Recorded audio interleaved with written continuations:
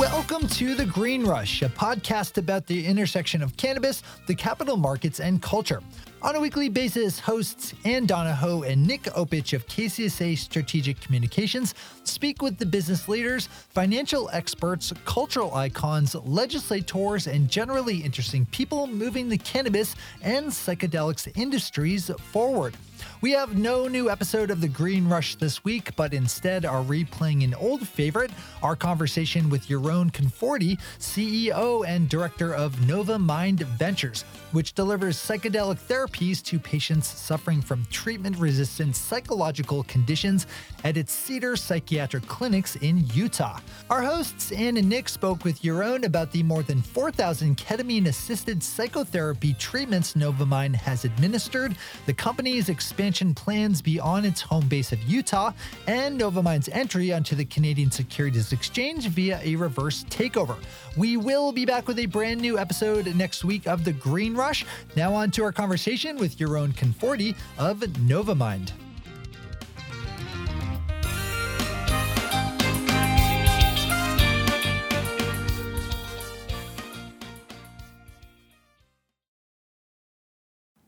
We are talking with Yaron Conforti of Novamind today. We are very excited to have you on. So tell us a little bit about what Novamind does and how you guys are different from what seems like dozens of other companies in the psychedelic space kind of popping up. So if you could just give our listeners a quick overview, that would be great. Sure. Thanks for having me. Certainly. I mean, it's becoming a quickly crowded environment, so I think it's worth differentiating for your listeners out the gate.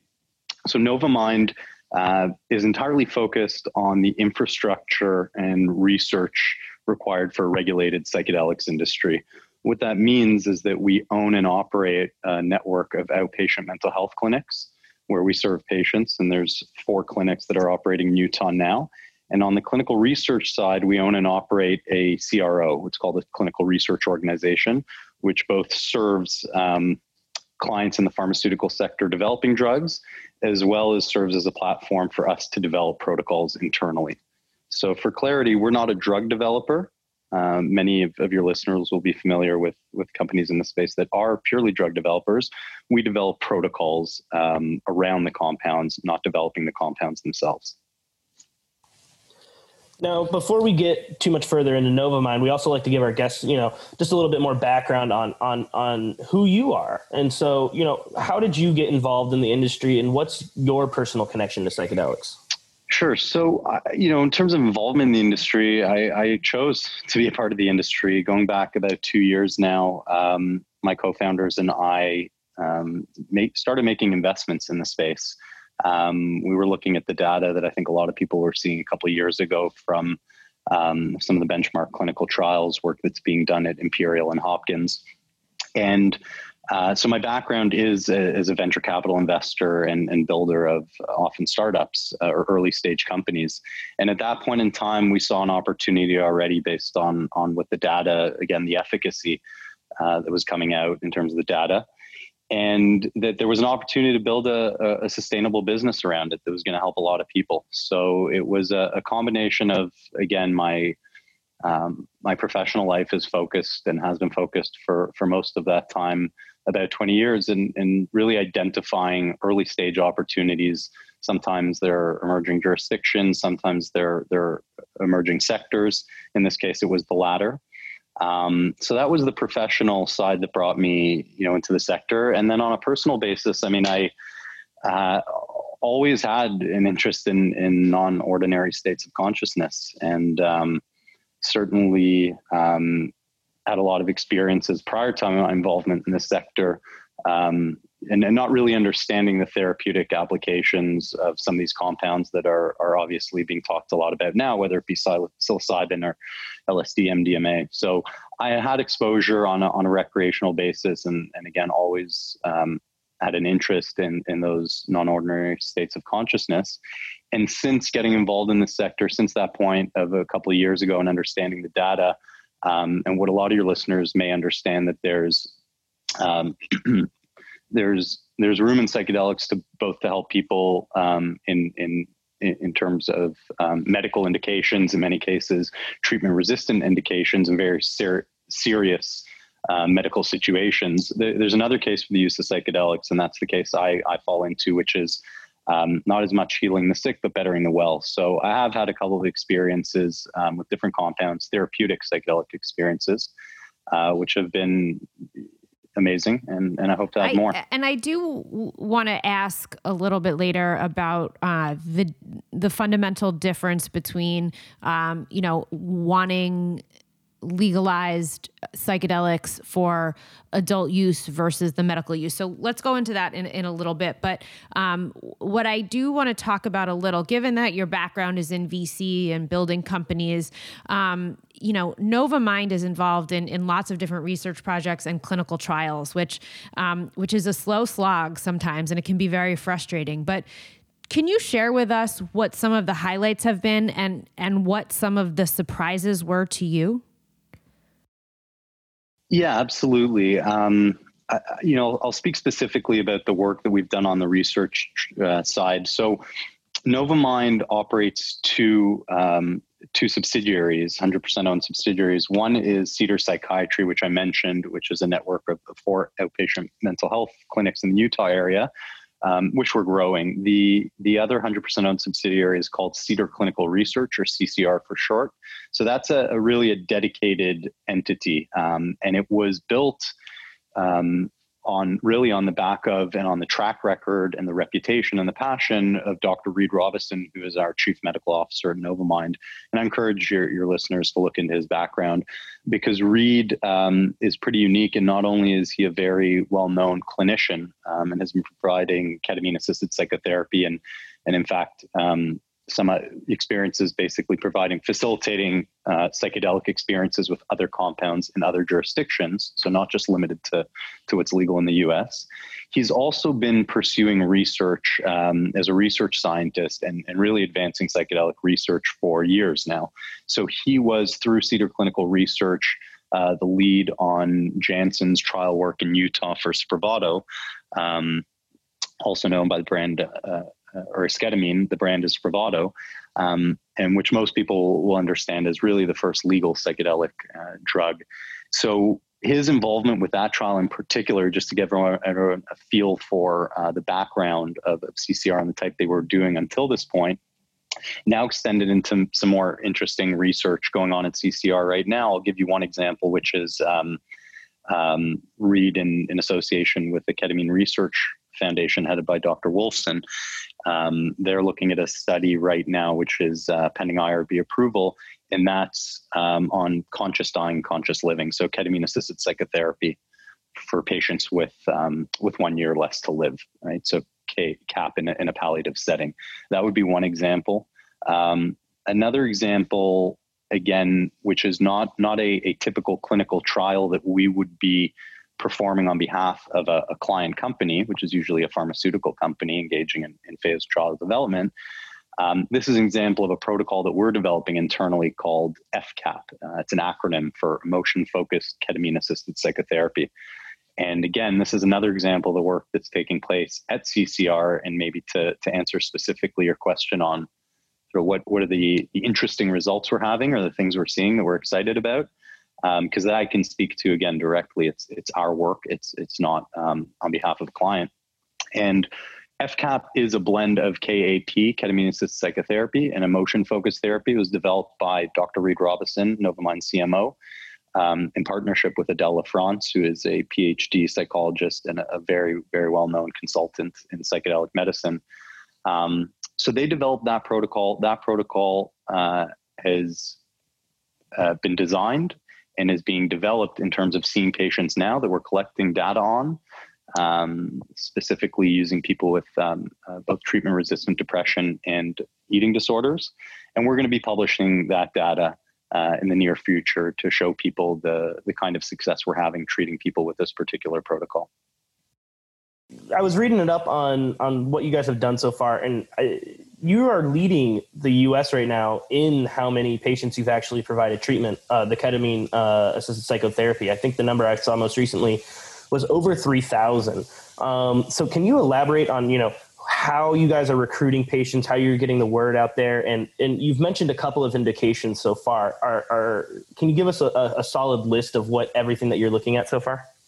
Sure. Last question first. The list is really, it's comprehensive, which means we're looking at really a cross section of compounds and indications. There's obviously an opportunity, and the recent evidence or early evidence from the research that's coming out is, not all compounds are all things to all people, and there's an opportunity to use different compounds and different protocols for different indications. So we really are assessing. We're at the point where we're looking now and prioritizing those indications and those compounds. There's also a regulatory, sort of component there, right? So it's going to be a lot easier to conduct trials with ketamine right now than it will be with MDMA or psilocybin, but we intend to do both. So I hope that answered your question. As far as it's a broad approach.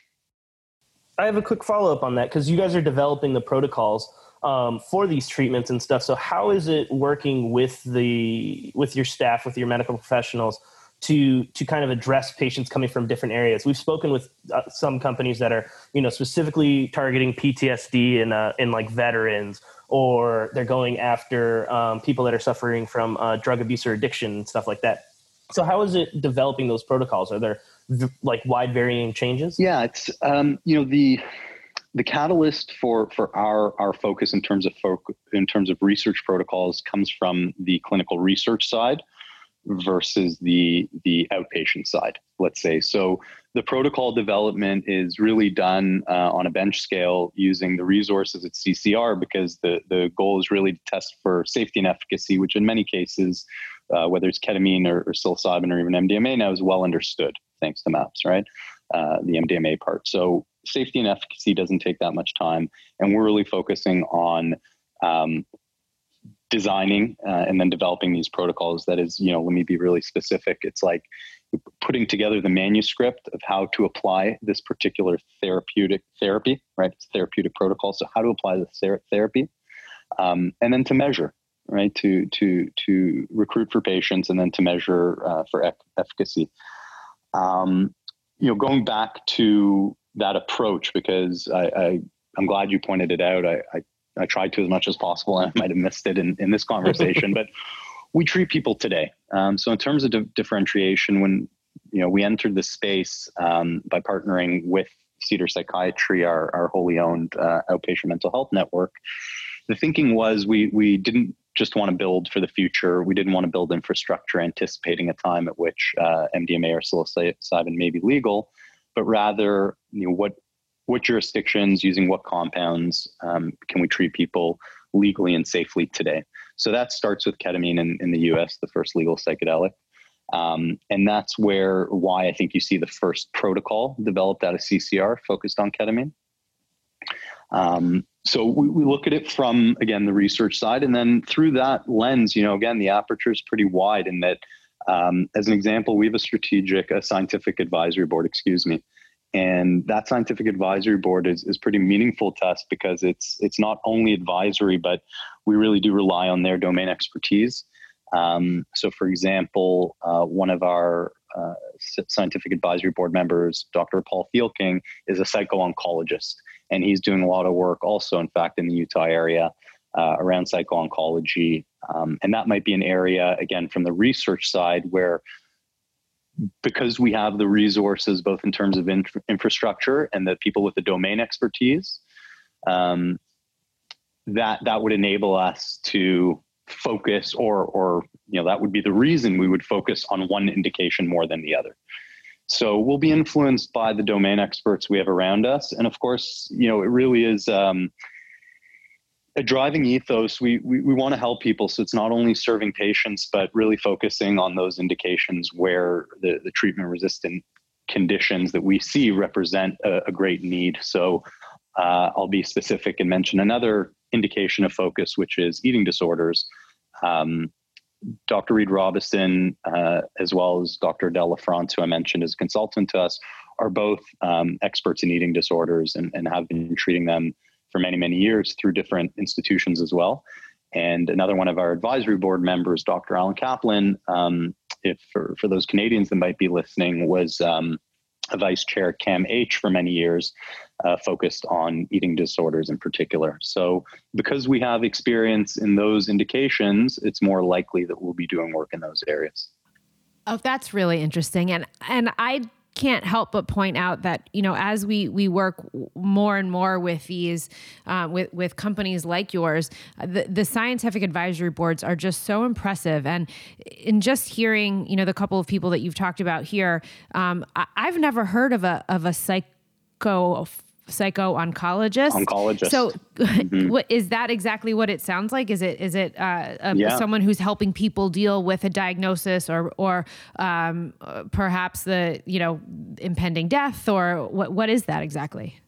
Exactly. Okay. Right. And you're a good company, right? Because before I became versed in this, I don't think that psycho-oncology was something that I understood or that I'd heard before. So yeah, it's pretty descriptive. It's what you're thinking. And again, using data to explain an area of specialization. I mean, bottom line, what you'll find is that patients suffering from cancer, and sometimes in a palliative care situation, if you look at the incidence of depression and anxiety across that random sample compared to any other random sample, I don't have to convince you it's exceptionally high.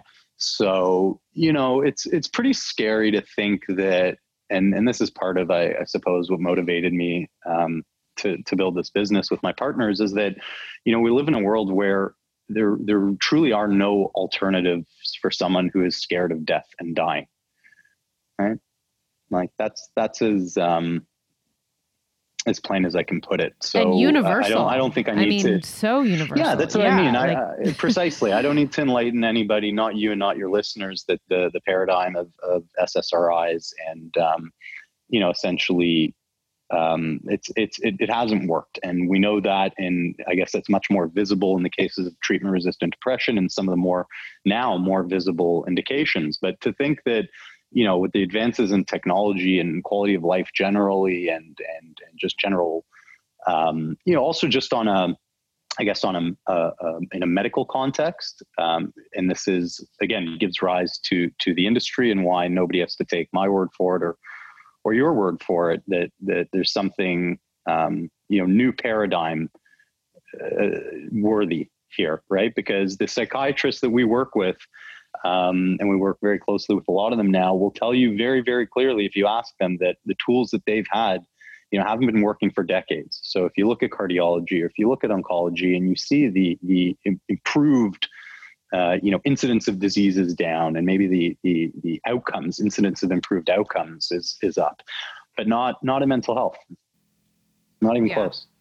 I mean, I think that's another thing that everyone just, you have to agree with.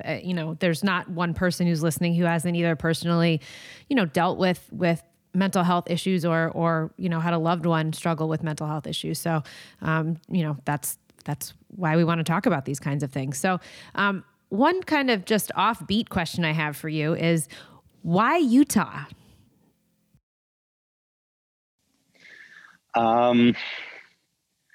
Would you believe if I said it was for the skiing?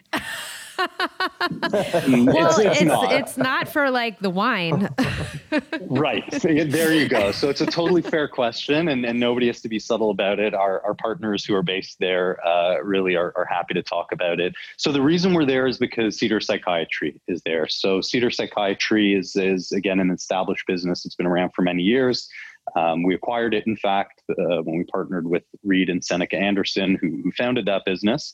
They're both local and have been in the area and have families there. It's a really unique place, obviously, very much based in conservative values in the Mormon Church, and a lot of things that people, skiing and stuff, people that are familiar with those things. The other thing it is really a very, very exciting place to work.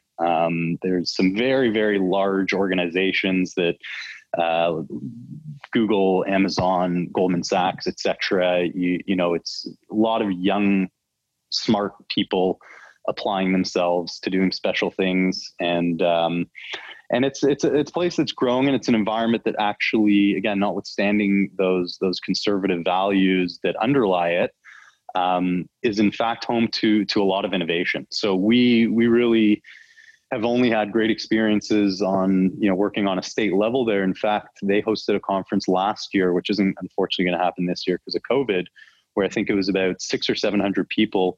It was a psychedelic medicine focused conference that we went out for.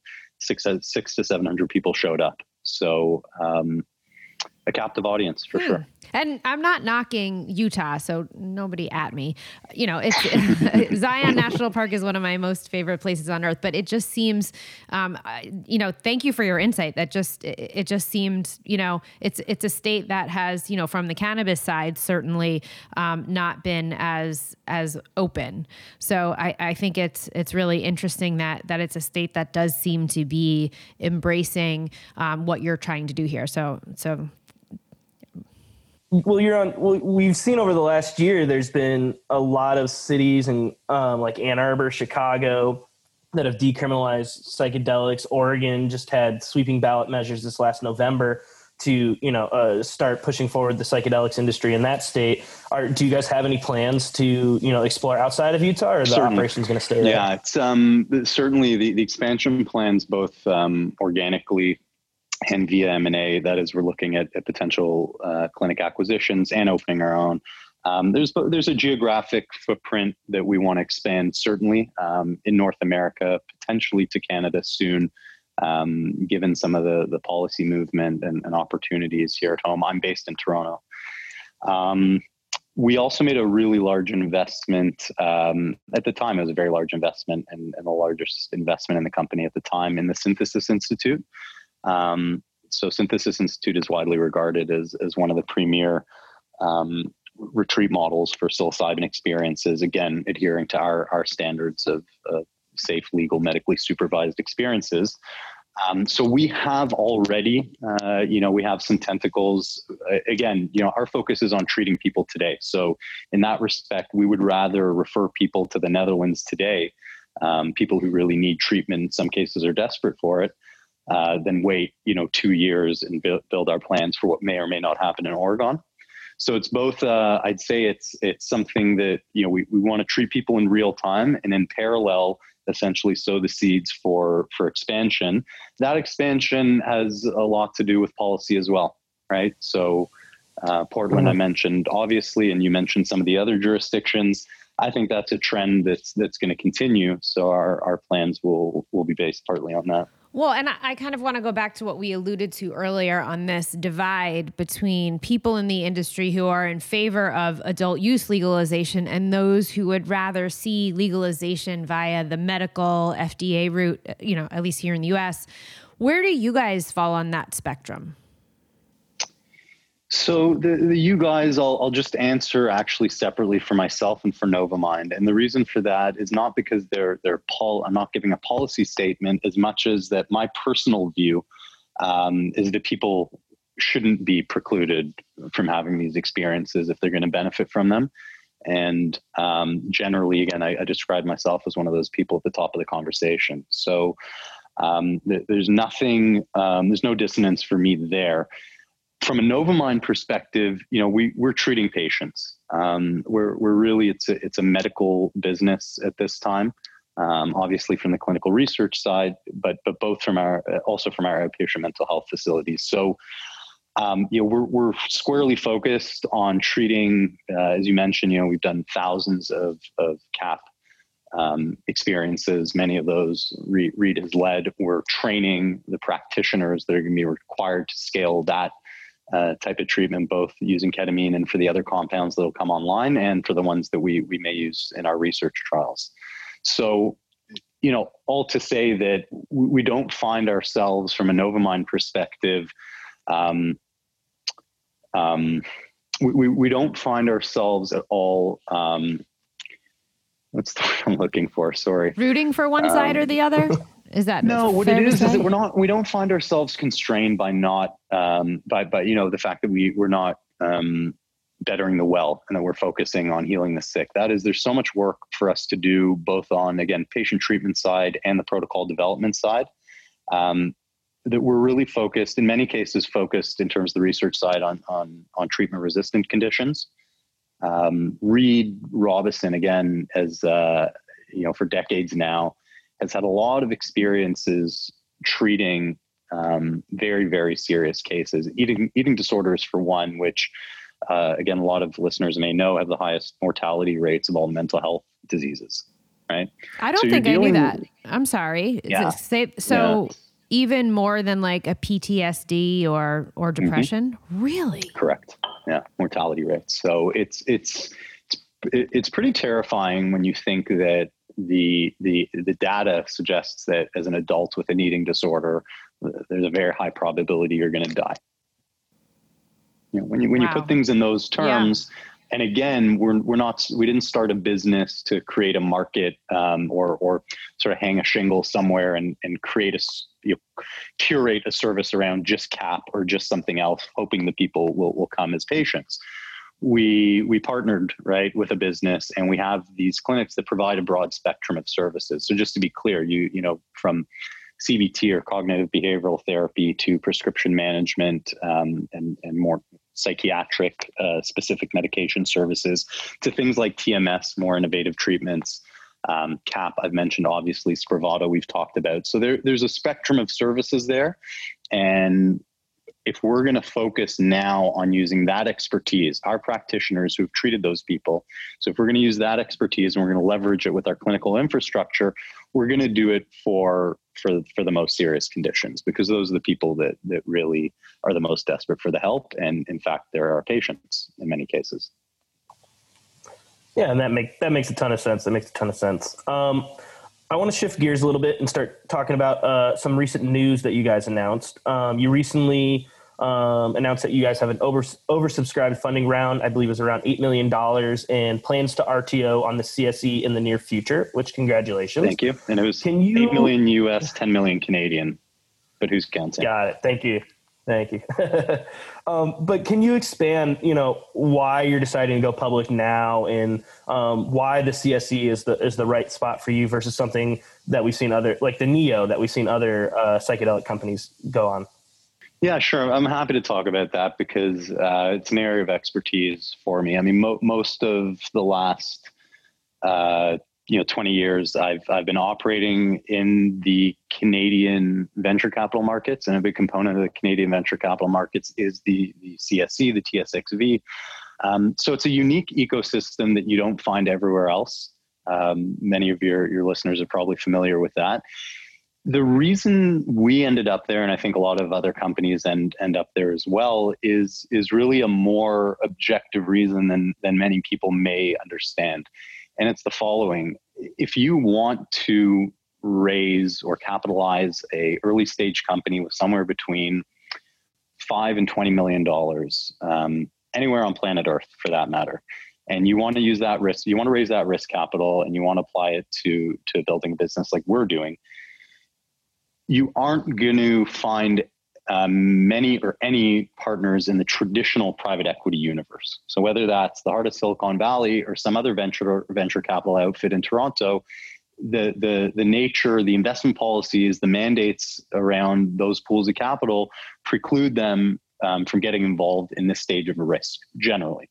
So if you are building a business like ours and you want to scale that business and you're going to need capital to scale, you really better have a plan in place so that you're not, so you don't face a bottleneck, bottom line, right? You may have the best business in the world, but if you're not in a capital market where there's an existing and let's say predisposed pools of capital that want to take these risks with you, you don't get very far. And I've experienced that, meaning trying to build similar businesses in the private equity landscape. So when you end up, that's really a bit of a longer story maybe than was necessary, but it explains that's why these exchanges exist.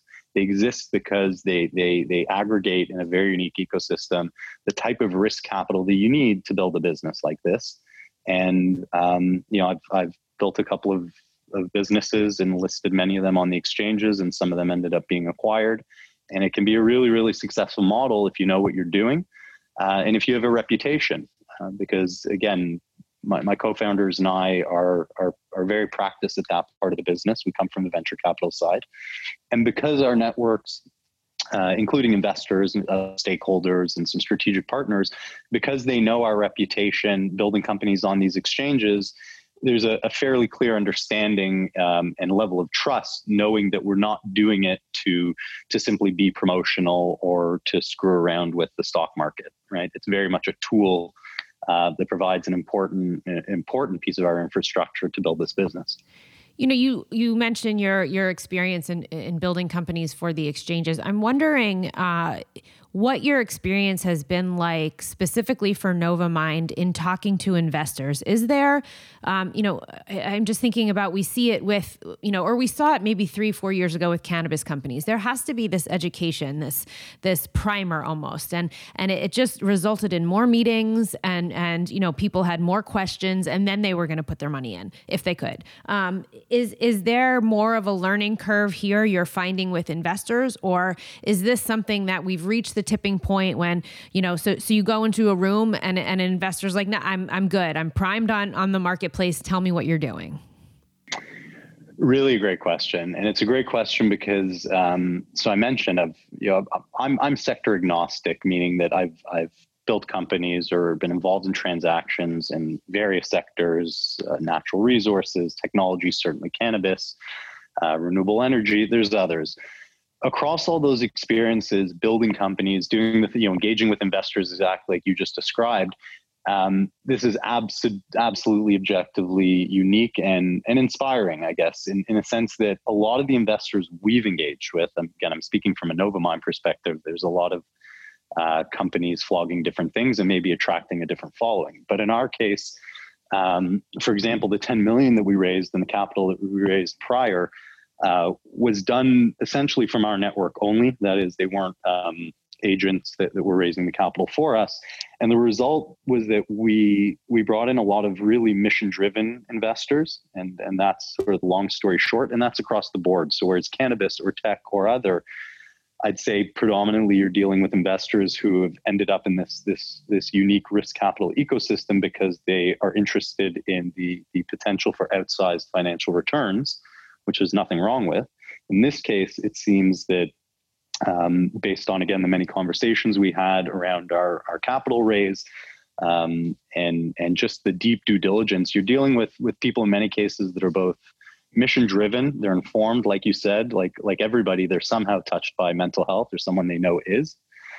So that forms part of the mission driven investing. And they're also obviously attracted to the potential to make money and achieve those outsized returns with people that, while taking the risk, are doing it in a transparent and straightforward and honorable manner. So it's a big deal. It's a lot of responsibility, and that's we're excited about it because we really believe in what we're doing. I think the world is seeing now that this sector is moving very quickly. COVID's obviously exacerbated the focus on mental health generally.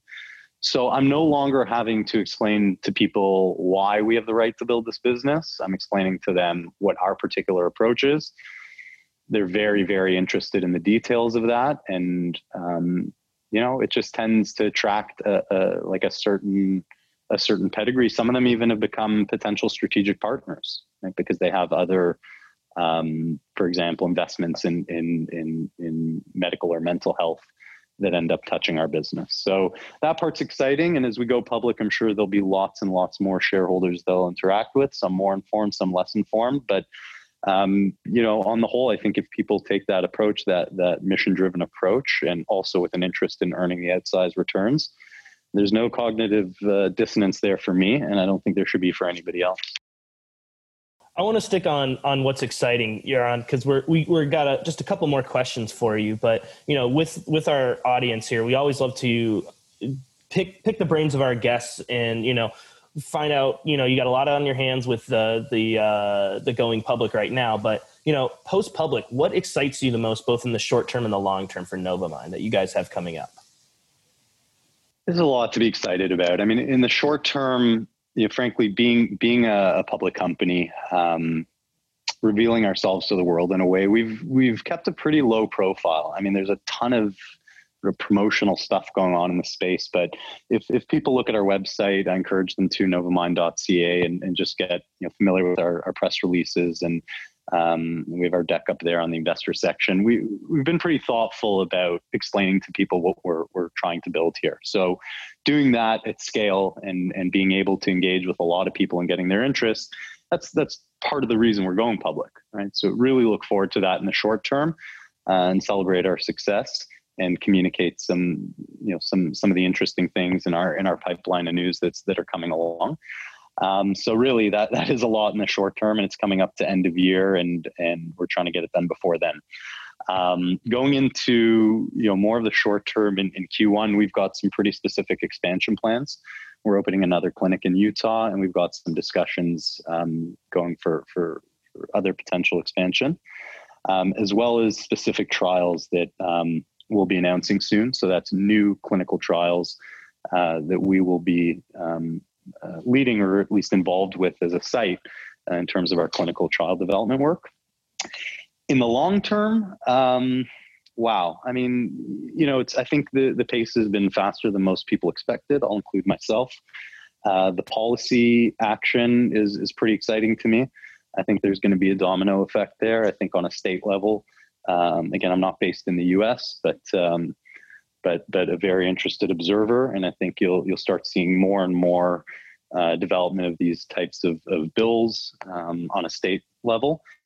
And from the industry, I mean, again, I can speak for Novamind, and I think it'll be similar with some of our peers who are much more serious about the space in terms of actually treating people. We're to do what we're talking about at scale. As I've mentioned, from the Novamind perspective, it's doing it at scale as Cedar Psychiatry expanding, which means our locations will have many more therapists that are experienced and can provide these experiences. Or on the Cedar Clinical Research site, expanding the infrastructure and the people so we can do more trials. That stuff takes time and money, right? So that's what we'll be doing. We're getting that right, actually scaling the infrastructure. First couple of locations, first new trial sites, that kind of thing. That's a lot of work, and we're going to make sure we get it right so that we have a great platform to build from. So that's a bit of short term and long term from the Novamind perspective. Okay, last question, I think, and this is one we ask everyone, or we try to ask everyone. What do you think the mainstream media is missing when it comes to their reporting on psychedelics? So maybe think about, you're in Toronto, right? Mm-hmm. So what front page story on the Globe and Mail would you love to see if you could pluck the perfect headline? I would love to see the positive case just a little more, because I think that it's a function of this particular sector and the world we live in that news media in general, we respond to the more, parabolic and in some case, let's call it negative, right? So the negative catalysts. If it bleeds, it leads. I guess so. You guys know better than I. You're the PR yes. people after all. So, but it's negative that leads, right? So 300 million people, the WHO tells us, suffer from depression. A third of those people, 100 million people, are treatment-resistant cases, right?